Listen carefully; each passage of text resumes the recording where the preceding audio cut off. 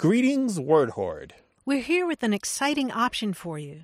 A version of our podcast without any ads. That's right. No advertising interruptions, just the content you love, ready to go in your favorite podcast apps like Spotify and Apple Podcasts. It's another way to support the show, ensuring that we keep bringing you the word stories and language explorations that you love. Try it at waywardradio.org/ad-free. And it's affordable. For just a small subscription fee, you can enjoy A Way with Words uninterrupted, except by us. Plus, it makes a great gift. Know somebody who loves language as much as you do? Give them the gift of words. Easy to sign up, easy to enjoy. It's the same A Way with Words, just streamlined for your listening pleasure. Go to waywardradio.org/ad-free. Support us, support the show, and enjoy an ad-free listening experience. waywardradio.org/ad-free. Thank you. You're listening to A Way with Words, the show about language and how we use it. I'm Martha Barnett. Subdoctus salivandus alens travolto switch taintless, embrolia escutimo dormitory. Wait, what? Who are you and what are you saying? It's my secret code. I just said, welcome to A Way with Words. I am Grant. You did? All right, so here's what happened. I was reading this spy novel by Len Deighton. Great stuff, set in Berlin. And in this book, you know how authors will just like throw in this little thing and not explain it? Yeah. He mentioned commercial codes. And I'm like, well, now I have to Google that. Commercial codes. And I looked it up, and it turns out that these are codes, like actual ciphers used to hide information from, the enemy or your competitors or somebody else or from the government. And there's books of these, like many, many books of these and lists of these where you take what you want to say, you look it up in the code book, you write it all out and figure out what word stands for what other word, and then you send that by telegram. Obviously, this is like from the 1950s and earlier, even to the late 1800s, really. So in the telegraph era, when telegrams were a thing, you had to hide your messages because the person keying them or receiving the message could read what you wrote, right? Mm-hmm, yeah. And so these books were used for that. Like you might report on ship movements, or you might report back to the home office on what your competitor is doing, or, government and business in general use these. And so there's this book, it's called McNeil's Code. You can find it at archive.org. So you look up thousands of words, and then there's another word that it stands for. Interesting. So it's like the Navajo code talkers, only manufactured. Yeah, so what they've done for this particular code, and there are a lot of different versions, they've pillaged many other languages, and so they've got words from Spanish and Italian and German standing in for the English words. Oh, wow. For example, salmografo is an Italian word that means psalm writer, Psalm, right? Yeah. But in this code, it means David. It means today. Oh. There's no synchronicity whatsoever. Okay, it's got it. anonymously standing in for this other word. You can't look at the meanings at all. Okay, so that means today. Today. Another word, spanditoio. It's an Italian word that means drying lines that you might hang your laundry on to dry the clothes, but it means very good. Oh, wow. So you just look this stuff up and kind of laboriously figure it out. And so my opening lines were not exactly what I usually say, which is I'm Grant Barrett, because there was no word for Barrett in there, so I only used my first name. Okay. Let me just close with something else here. If I wanted to say call now, 877-929-9673, I would say Baquico hectare ulignosis kleiden transmoveo transegna. I love it. That's gorgeous. That's the kind of thing I would have loved to have in elementary school, right? to talk to my friends and nobody else would know. Wait until the fifth grade hears about commercial codes. This is terrific. So what's the book that you can find? This one is called McNeil's Code. Okay. But if you just Google the words commercial codes, you will come up with a ton of books, many of them from the 1800s, early 1900s. Wow. Fully out there, very interesting. A lot of them are related to specific domains like mining or shipping, diplomacy, that sort of thing. Who knew? Yeah, now we do. Thanks, Len Deighton, the great spy book. Novel writer. I really appreciate that tip-off. Terrific. Well, this is the show where we talk about codes and language and meaning and all kinds of other things. So call us, 877-929-9673, or you can send us an email. That address is words@waywardradio.org, and find us on Facebook and Twitter @Wayward. Hello, you have a way with words. Hi, my name is Victoria. I'm calling from San Diego. Hi, Victoria. How you doing? Hi. I'm well. This is such a treat to speak with both of you, so thank you so much. Oh, it's our pleasure. Thank you for calling. What's Back up? at ya. What's on your mind? So the question, it became a debate one night at a bar in downtown San Diego amongst my friends. Apparently, we have nothing better to talk about than the proper use of idiomatic expressions, but We don't either. the debate is between the use of third wheel versus fifth wheel, as in, I don't want to be the third wheel or I don't want to be the fifth wheel. The majority of the group believes that it's third wheel, and I told them that it was time to call the experts and that victory would be mine because I'm convinced that the proper expression is fifth wheel. Fifth wheel. So most people Yes. said third wheel. You say fifth No. wheel. Yeah, why do you That's say correct. for like an extra person, something that's superfluous, right? Yeah, and I think people think of it as like a boyfriend and a girlfriend hanging out, and if you are hanging out with that couple, then you are the third person, i.e., the third wheel. I think that's where people are getting the expression. Yeah, I think that's a fair assessment. Well, Victoria, I think every one of your friends needs to take you out to dinner and for another drink because fifth wheel is much more common historically. It goes all the way back at least to Thomas Jefferson. He used it that way. You see it again and again in the historical record as fifth wheel to a wagon or fifth wheel to a carriage, something like that. Third wheel has become more common in recent years, and you can kind of understand why if you're talking about the odd man out, the third person. Yeah, you said it very well. When couples come in two and there's a third person, you say third wheel. Mm-hmm. But third wheel only comes about after the advent of the bicycle. Because for a long part of human history, when we had wheeled things, most of them were four-wheeled. I mean, you had two-wheeled carts and stuff, but the four-wheeled wagons, that's kind of the canonical wheeled device. Well, you've just made my day, Martha and Grant. Well, Now, congratulations. but I would like to just add here, it's fine to say third wheel, but it's not the original, Okay. and it's not necessarily more correct. Neither one of them is more correct, but fifth wheel is the original form. For a long time, it was the most common one. Only in the modern age has third wheel become more common. Yeah, I mean, it makes sense, too, if you're talking about a couple. Yeah. You know, a third wheel on a date. It makes sense. Mm-hmm. Yeah, but unless you're involved in polyamorous relationships, it's probably going to be a third wheel when we're talking about couples. Right. Right? Yeah. Okay. That makes a lot of sense. Well, I'm thrilled to have clarity on it. I'm thrilled to go back to my friends to tell them that victory is mine and that I am right. And that although, noted, it's accepted in terms of contemporary use, that the original phrase was supposed to be fifth wheel. Yes, well, congratulations. This is Thank outstanding. you so much. I really appreciate it. Take care, Victoria. Thank you so much. Bye-bye. Thanks. Bye-bye. 877-929-9673, Twitter, WAYWORD. Send us an email to words@waywardradio.org.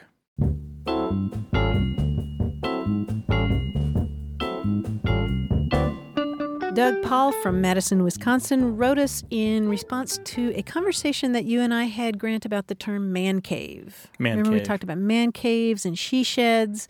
Well, Doug writes, I call mine a gentleman's grotto. Gentleman's grotto. Yes, please encourage your sophisticated listenership to spread the use of this replacement term. I actually like that. It sounds like you would have to wear a velvet smoking jacket. Yes, and you should. Right. I'm going to retire And to my drink only gentleman's port, grotto. right? No canned beer allowed in the gentleman's grotto. That's true. I guess it would be a different kind of man cave. It'd be a subset of man caves, right?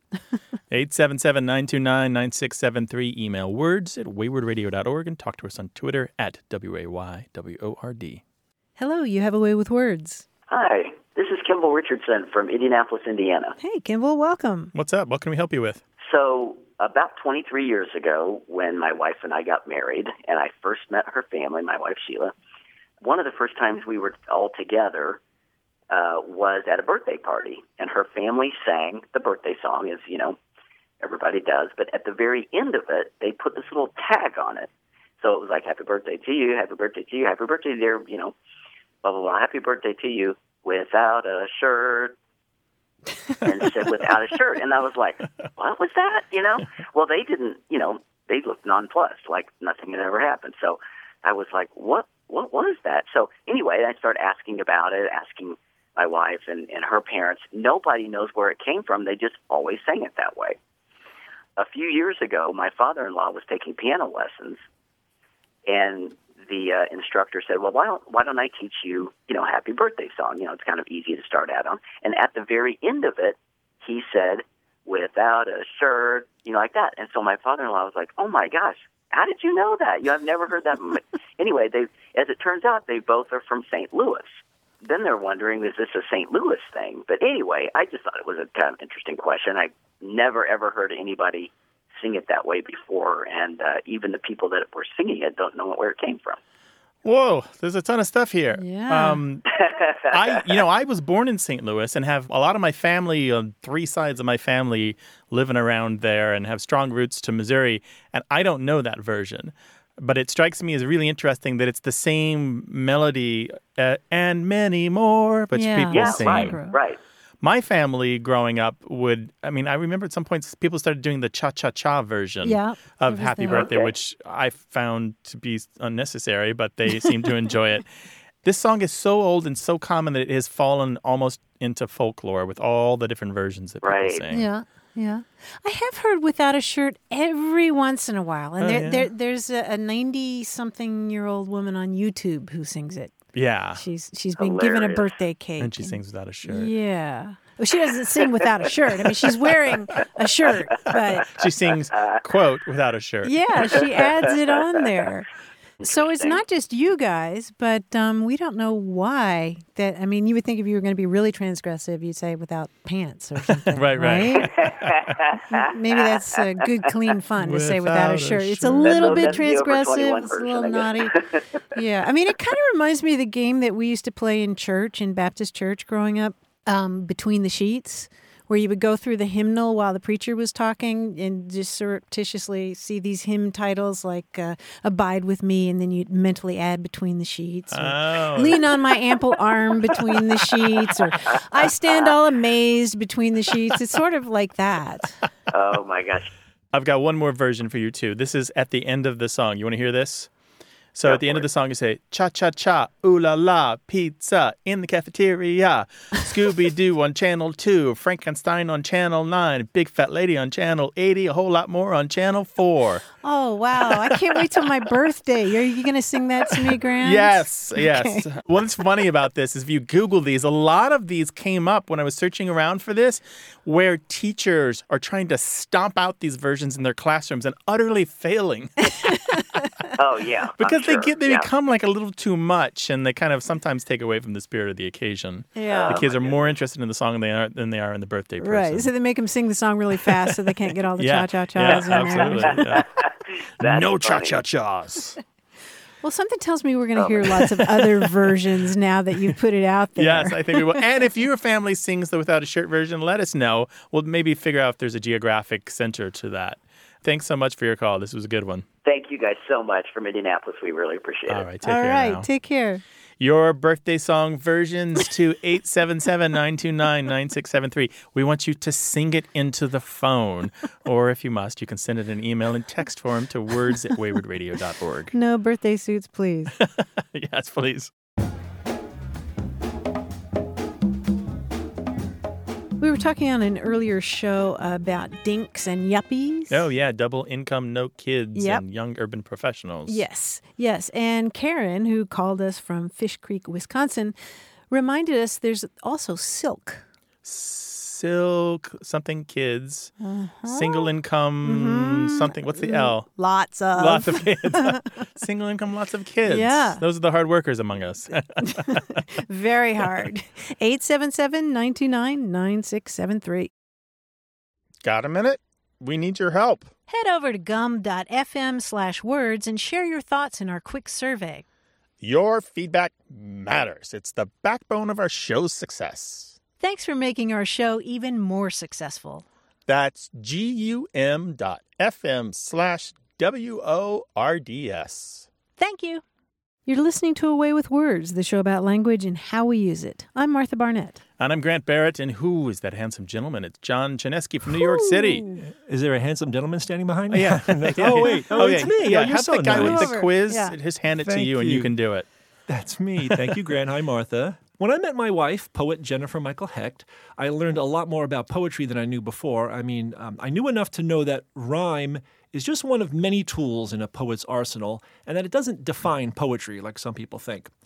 But I'm not a poet, I'm a puzzler, so I use rhyme to puzzle. I call this quiz schmoetry.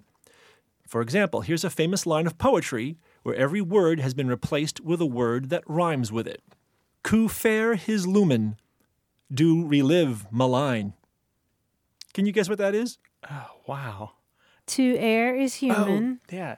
To forgive divine. To forgive divine. There Yes, we go. that's Very it. nice. That's from an essay on criticism by Alexander Pope, and you guys got that. Now, how many other famous lines of poetry can you recognize? Oh, Lord. I've None? Now, we'll see. Weird. Now, I've left most of the thes and the ands. I left those alone. Okay. And occasionally, Oh, good. All right. Prose is a nose, is a hose, is a pose. Thank you, Gertrude. Yes, tell them what it is. Rose is a rose is a rose. Rose is a rose, is a rose, is a rose. That's Oh, from did Sacred. I not have enough roses in there? Yeah, I think you're about 2 roses short, actually. Oh, dear. That's from Sacred Emily by Gertrude Stein. The wild is bother of the van. The wild is bother of the van. The child is father of the man. Yes, that's it. Child That's. is father of the man. I can give you a second if you want to try to say, oh, that's. I don't know who it is. That's William Wordsworth. My heart leaps up when I behold. There you go. I'll give you that. How about this one? And tiles to throw adore my bleep.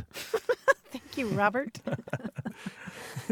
And miles to go before I sleep. Robert Frost. Yes, very good. Do you know the name of the poem?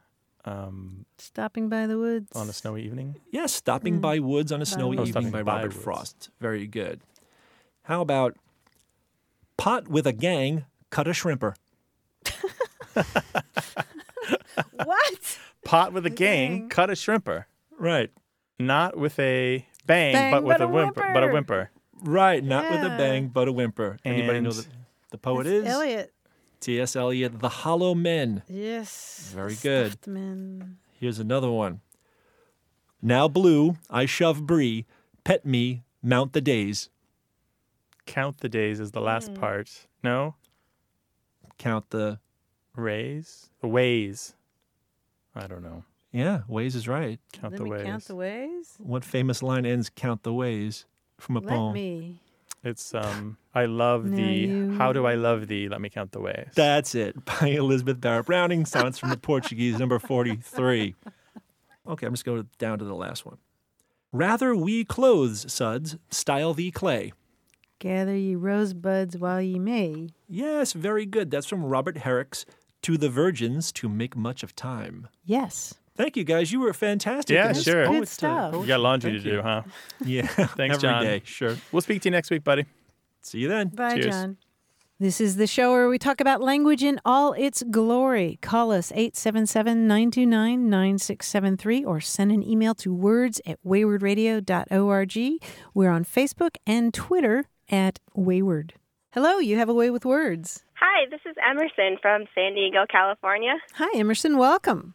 I had a question about the word charge. I work as a nanny, and a lot of nannies spend, full-time days with their kids, and it just seems like a very impersonal word and doesn't really describe, the love and the care that we have for the kids. And so I was just wondering kind of where it came from and why we use that term today. Do you use the word charge then, or you're looking for a different one? Sometimes I'll say charge because other people are saying it, and then sometimes I'll say, like, my nanny kids. My nanny Right. kids. So people don't think sounds that like you're a lot the of mother. goats. How many kids do you have? I have 16-month-old twins. Twins. Oh, nice. my goodness. As a twin, let me say that twins are awesome. Yes, they are. And they're your charges. That strikes me as a little old-fashioned. I'm surprised that people still say it. Yes, they do. So you're, on the playground or a cafe or something with the kids? And Well, when we're all in person and people ask us, they normally assume that these are our children. So we'll say, no, these are our nanny kids. But a lot of times on online forums, they will say my charges rather than my nanny kids. Okay. Oh, Interesting. okay. Yeah, it's connected to hundreds of years of history where charge has had a variety of meanings related to loads or burdens. and then eventually responsibility. And all of these meanings are, and even they go back to Latin roots meaning to carry.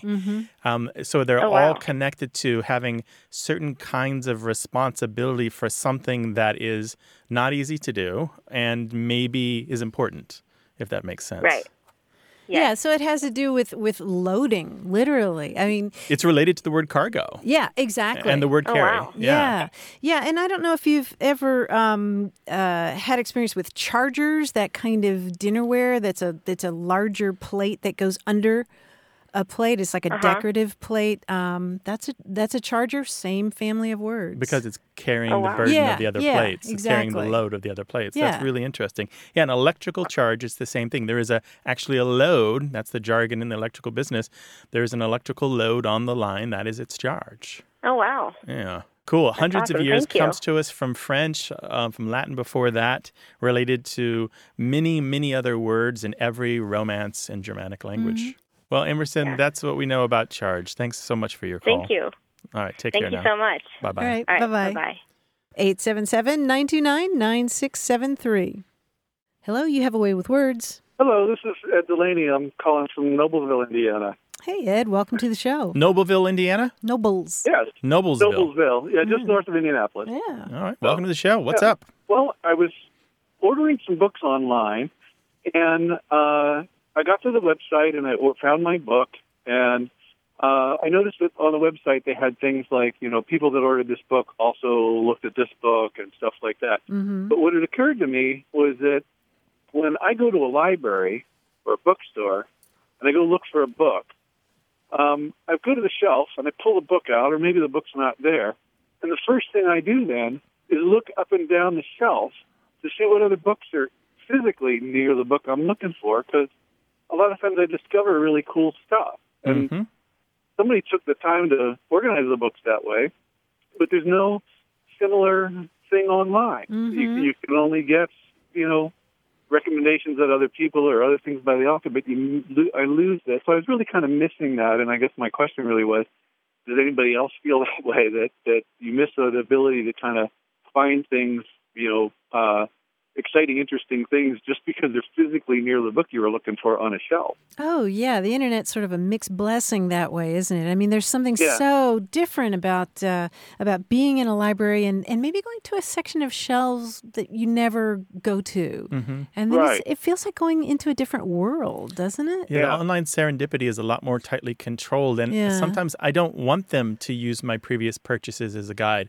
I do want them to throw me for a loop. And I don't want the top bestsellers either. And I don't want this week's picks. I want some really great book from the last 20 years that maybe I hadn't thought of.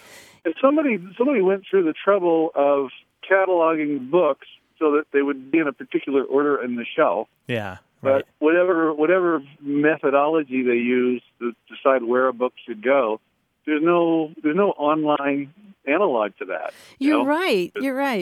And there's also not an online analog exactly to judging a book by its spine. There's something about that, about the design of the spine that sometimes catches your eye, right? Yeah, I feel like even in some of these apps where they've made these fake-looking bookshelf interfaces that show the covers of the books, I feel like that's not enough either. It's not the same. And I think part of it is, particularly in a used bookstore, I am more likely to look at a well-worn book. My impression is that somebody loved this book or read it. It's been read many times. I'm far less likely to look at a brand new book because I don't care about the quality of the cover. I care about how good it is. And you want the signs that somebody else has been there. Right. I also like that if I'm interested enough in a topic to be here looking at this book, there's obviously a whole lot of other people that looked at the same topic and thought about it enough to write another book about it. Right. And I wouldn't have discovered them any other way. Right. We are fortunate here in San Diego to have several really good independent bookstores as well as some chain stores. How are things in Noblesville? Can you get to the bookstores and do a little bit of this to satisfy yourself? Yeah, there are some good bookstores here, and I'm always sad when I see a bookstore close, but there's some good used bookstores, and then there's still we still have some of the big chain bookstores too. But I have to schedule my time carefully because it's always like a day operation. You know, if I walk into a used bookstore, I have to make sure that I got the day clear because I'm not coming out for 3 or 4 hours. Yeah, the black hole, yeah. Yeah, I'm not just going to pop into a bookstore. It doesn't happen. Yeah, my wife always teases me because I'm the guy that goes to the library bookstore where they sell the books that have been withdrawn from circulation. And she's like, you're the only person I know who goes to the library to buy books. I'm like, well, they're only 50 cents. Yep. Well, Ed, I'm betting that you touched a chord, and we're going to hear from a lot of people about how they feel about this. How do you feel about stochasticity, about discovering books on the shelves by random as opposed to looking online? Let us know, 877-929-9673, or send an email to words@waywardradio.org.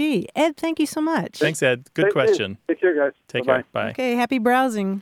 877-929-9673. Email words@waywardradio.org or talk to us on Twitter at WAYWORD.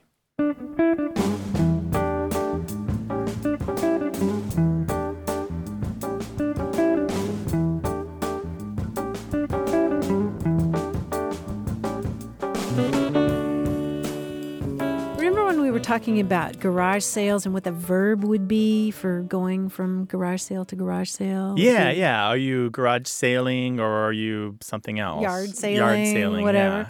That prompted Steve McCarty to send us a haiku that he wrote actually several years ago. Steve's from Henderson, Kentucky, and he sent us this haiku. Early birds gather near a green sea. Garage doors billow on the morning wind. Yard sailing. Nice. That's beautiful. It's a nice visual, right?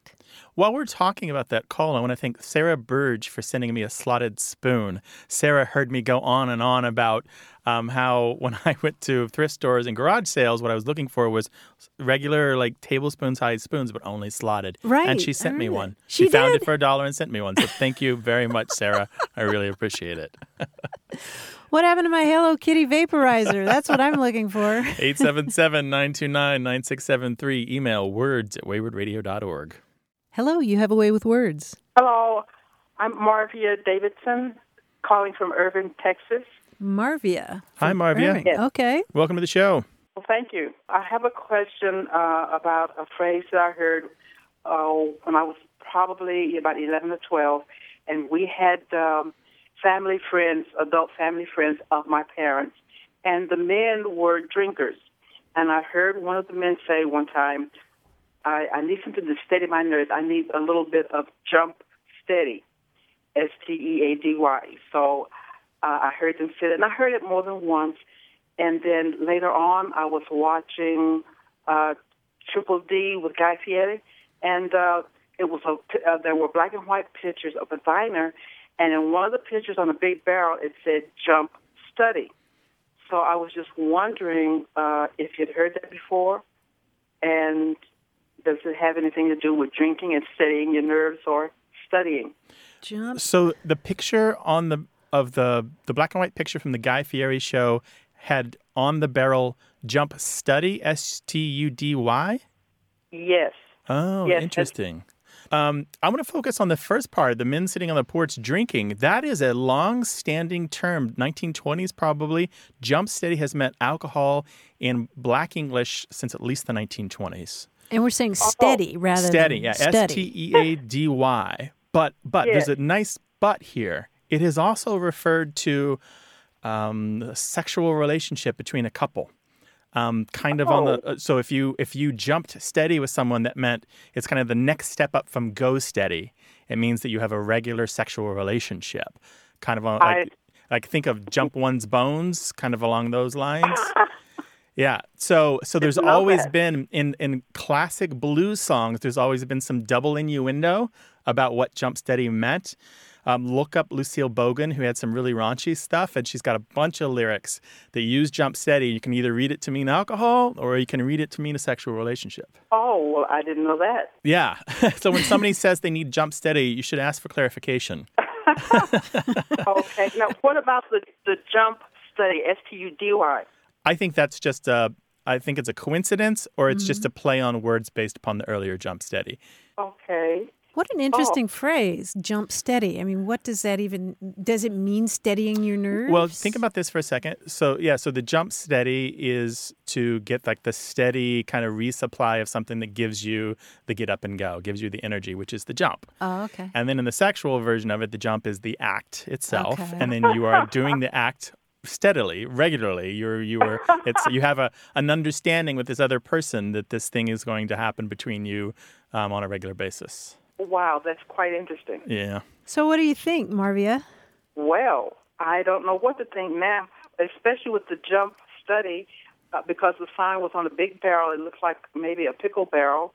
And I thought that perhaps college kids would get together and they said that they were going to study, but they would be in this diner or whatever it was, and maybe it had something to do with jumping to the studies. Yeah, maybe. If I come across anything new on jump study with a U in it, I'll let everyone know on the show, all right? Okay. This has been fun. Yeah, thanks for the call. Thank Really you, appreciate Marvia. it. Take care now. And thank you. Bye-bye. Hey, take care.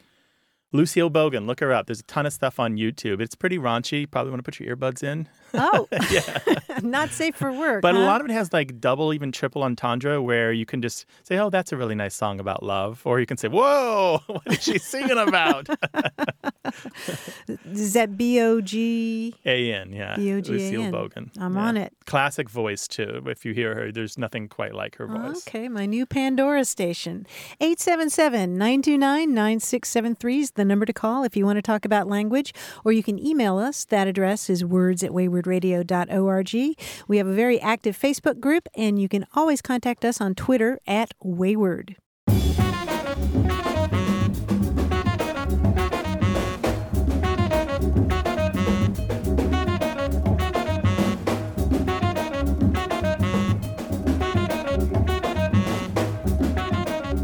Call from Brandy Noon here in San Diego. She spells her name Noon, and she notes that that's a palindrome, but she also notes that it's the same upside down as it is backwards and forwards. And right? So Brandy Noon wants to know what you call that. Is there a word for that kind of word that looks the same upside down and goes back and forth like that? And do you have an answer? I do. There are a couple nice. of names for that. One is ambigram, and another one is invertogram. And I also found a rather long one.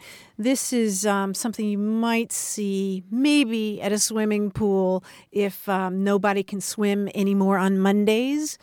Now, no swims on Mun.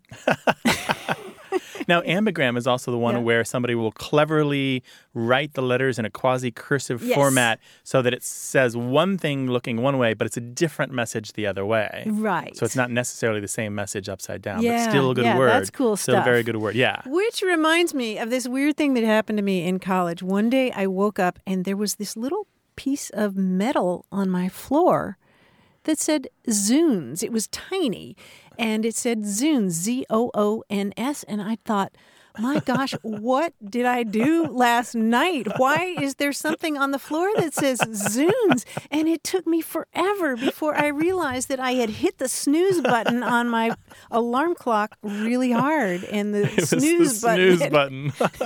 It was just the top of that. But it really freaked me out for a while. Zunes. Right. Who came in here and left this secret message for me?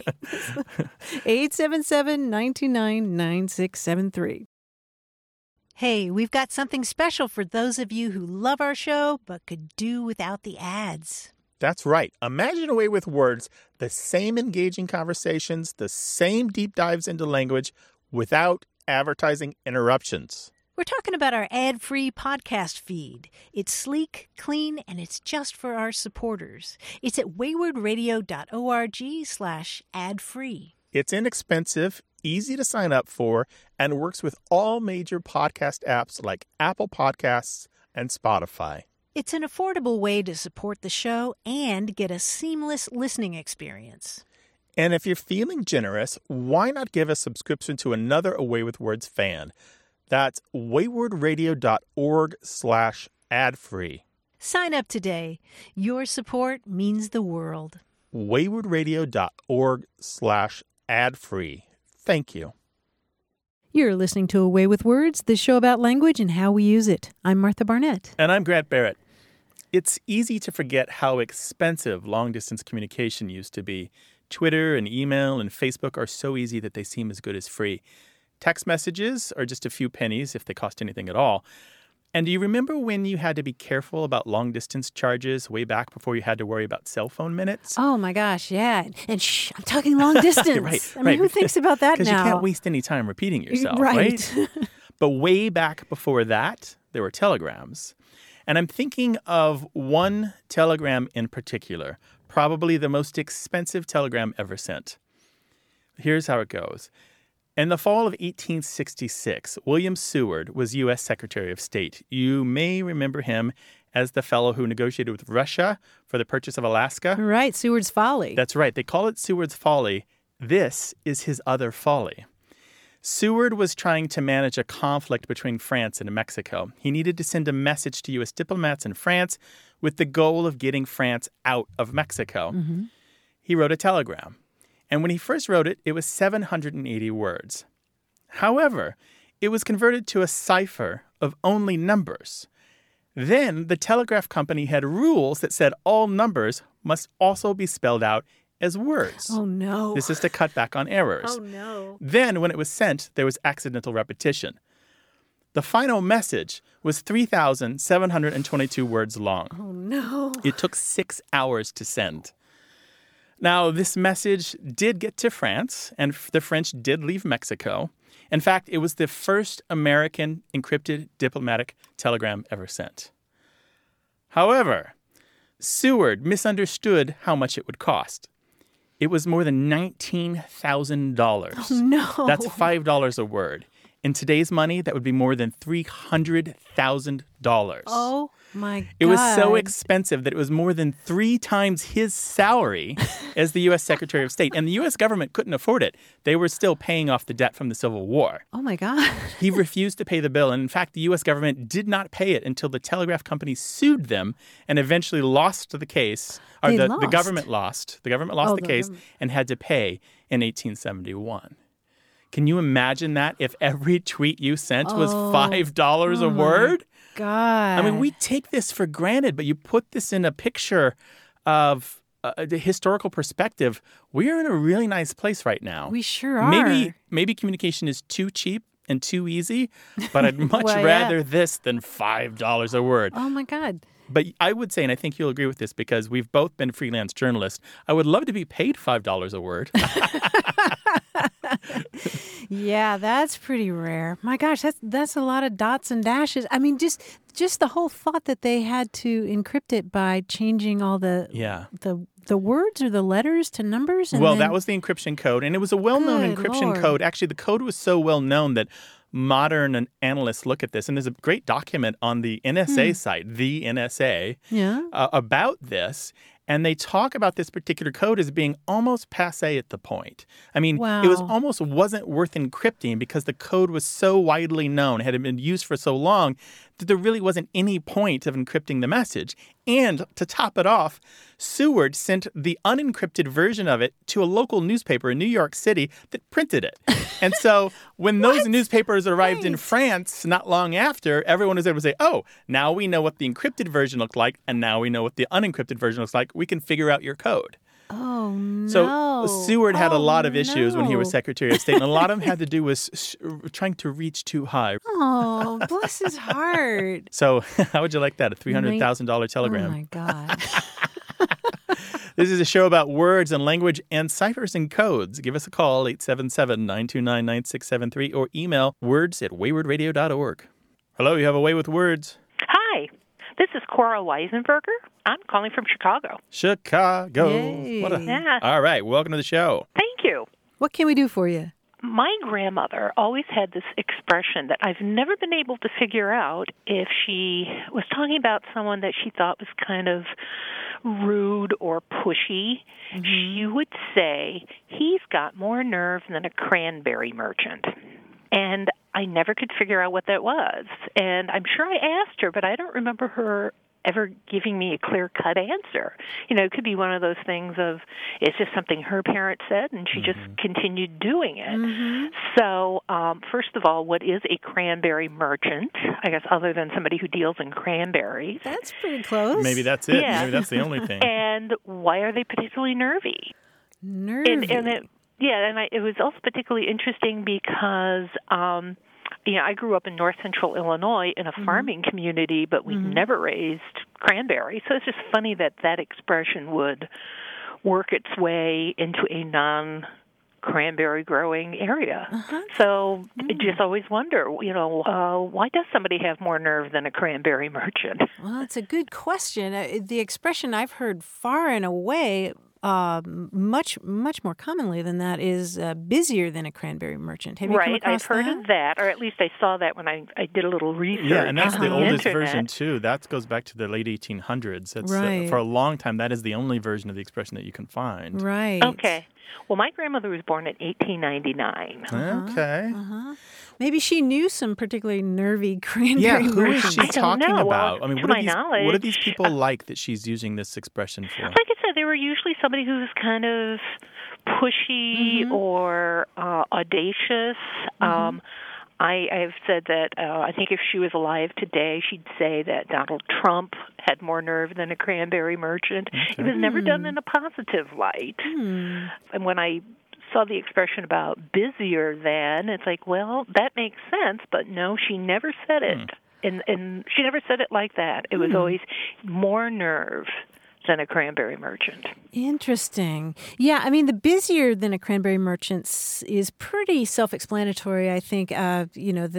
The berries get harvested around Thanksgiving or right before Thanksgiving, and so you're frantically trying to get your crop there. And I've heard the extension busier than a cranberry merchant at Thanksgiving, which is kind of like busier than a one-armed paper hanger. Right. Or busier than a cranberry merchant in November, something like that. Yeah. Busier than a one-legged man in a butt-kicking contest. Yeah, exactly. Yeah. But, it's always more nerve than a cranberry merchant. I wonder if she conflated two different expressions. Yeah, that happens all the time with Yeah. metaphorical expressions. We combine them, make our own versions. We kind of want to own them. We put our stamp on them.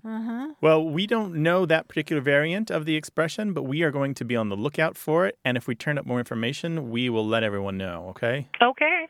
All right. Thanks so much, Cora. Thank you for giving me the opportunity to maybe find the root to this. Okay, yeah. You're welcome to call us anytime with anything else that your grandmother may have said or anything that occurs to you, all right? I was trying to think, about it. She had a couple that were not too savory, but... Ooh, I love those. Yeah, those are the ones we want to hear.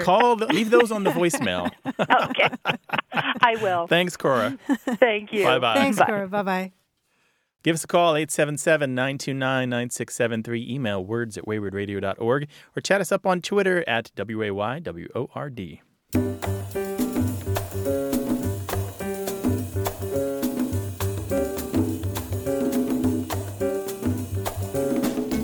Grant, earlier we were talking about the expressions third wheel and fifth wheel, meaning an extra person. And it reminded me of a couple of Spanish phrases. If you're talking about somebody who's a third wheel or a fifth wheel on a date, an extra person, you might say that person toca el violín. They play the violin. They play the violin, or they carry the harp. They carga el arpa, which is, they're providing the background music. Right, so the couple sitting there having wine and seafood, and this person standing behind them like the entertainment.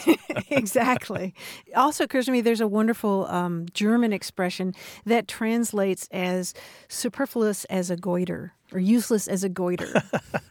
Yes. Überflüssig wie ein Kropf sein. Oh, that sounds...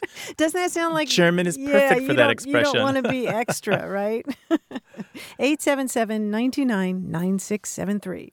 Hello, you have a way with words. Hi, this is Judy calling from Oceanside, California. Excellent. What would you like to talk with us about? I was calling to ask questions about naming conventions, in particular along maternal lines. What would you like to know? Well, I'm just wondering if there are any that you know of. I'm familiar with mostly naming after your father's last name. Mm-hmm. And in my family, I have a sort of system where I'm named after my grandmother, and my mother's named after her grandmother. So It skips a generation then? yeah, Uh-huh. Yeah, I've heard of that before. I think it's kind of a way to, I don't know, it seems a little weird sometimes to name your daughter after yourself. Even though I think with boys it's a lot more common and usual. But this way, you're not naming your daughter after yourself, but it does follow a little bit of getting your name passed down along your mother's line. Mm-hmm. Yeah, it is far more common in the United States to name boys after their fathers. Those are called patronyms, by the way, particularly in the South and the American West. And it's related to basically the patriarchal society that we live in, where a far higher value was placed on the male lineage than on the female lineage.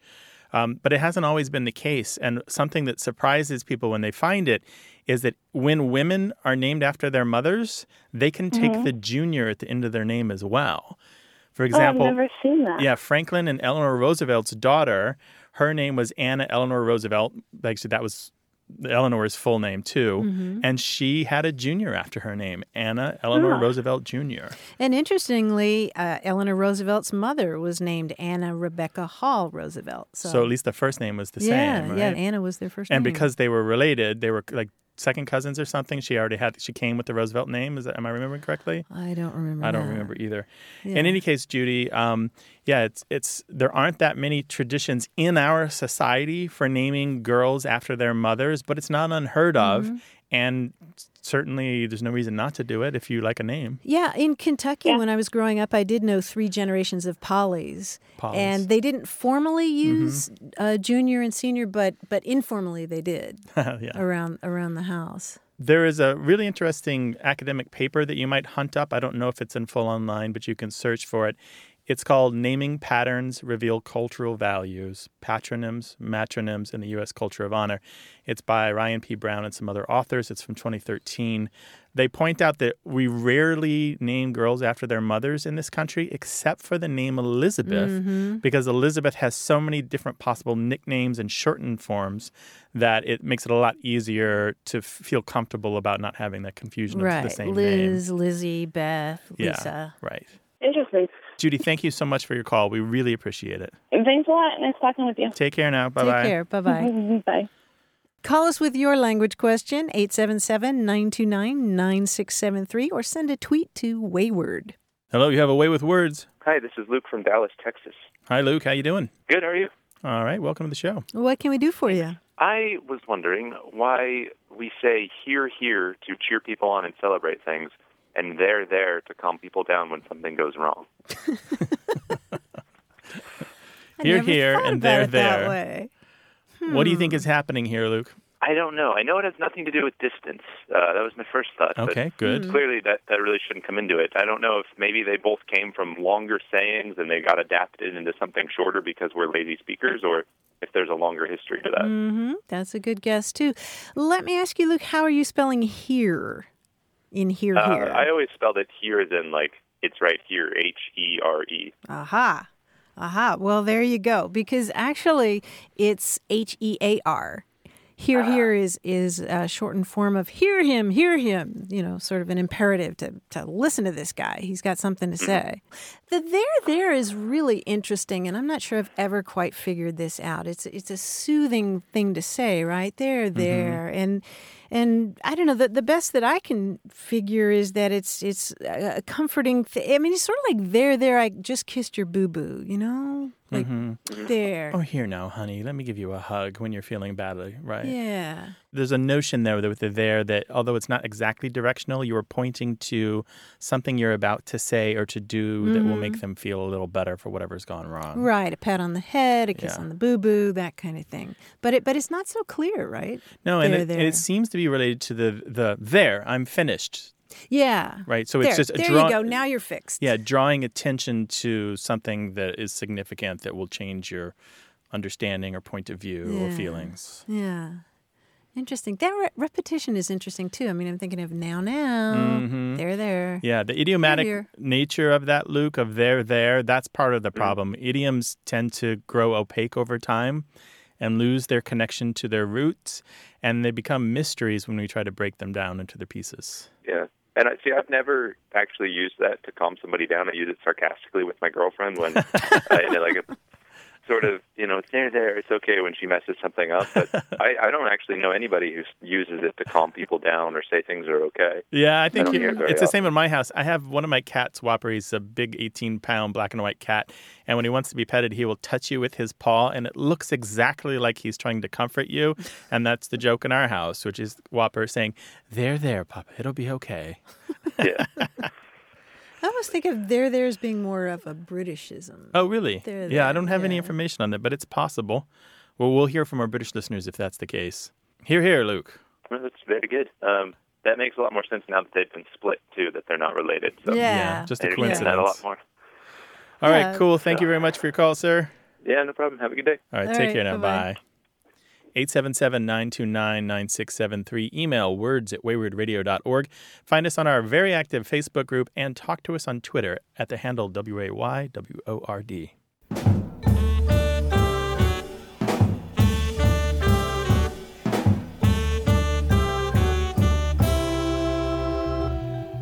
We talked on an earlier show about the expression at bay. You remember this, Grant, when we were talking about keeping something at bay, keeping something at a distance. And we heard from B. LeCaff, who lives in Spokane, Washington.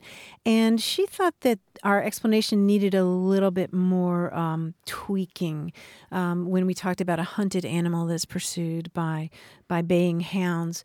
And her description of what this term really means was actually poetic and powerful. I wanted to share it. She says, "The point is, as long as the hunted prey can keep the hounds or snarling wolves at bay, that is, holding in a circle and baying rather than closing in for the kill, then the prey animal wins. It is such a poignant moment of bravery, the prey puffing itself up with ferocity, clearly determined to do its best to take out every one of its tormentors, creating its own safe circle, but not for long."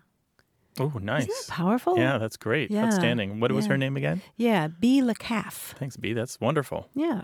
877-929-9673. Email words@waywardradio.org.